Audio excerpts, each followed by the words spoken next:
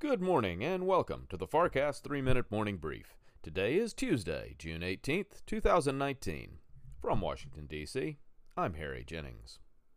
U.S. markets traded positive through the day Monday, and though falling at the close, the Dow Jones Industrials and the S&P 500 both finished in the green, up about 0.1%. The tech-heavy NASDAQ gained 0.6% in the day's trading. For the day, the Dow finished up 23 points at 26,112.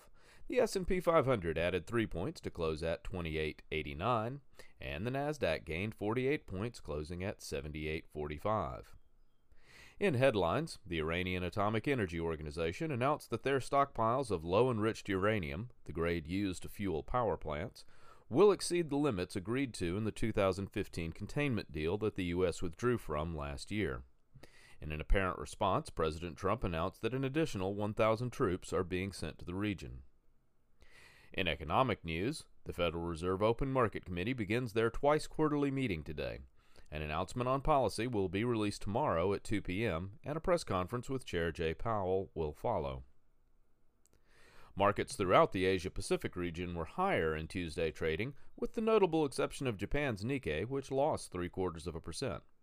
Among the other major Asian indices, the Shanghai gained 0.1%, and Hong Kong's HSI finished up 1%. European markets are strongly positive this morning, with the All-Europe Stock 600 up 0.75% at midday.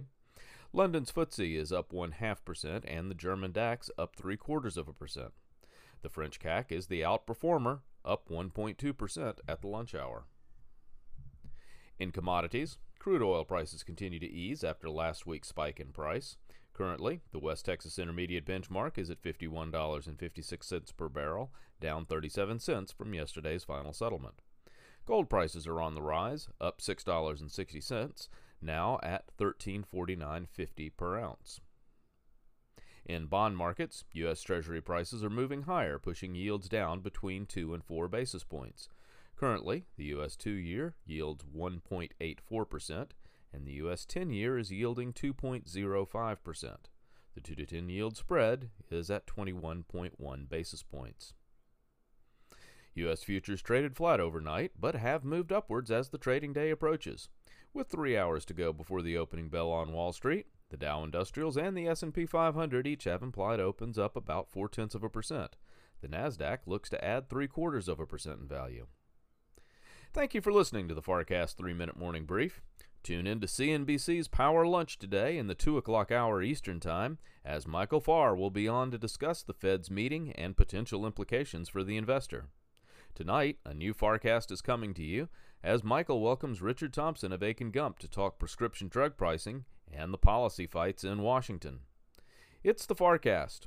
Wall Street, Washington, and the world. From Washington, D.C., and for the FarrCast, I'm Harry Jennings. From all of us at Farr Miller in Washington, have a productive day.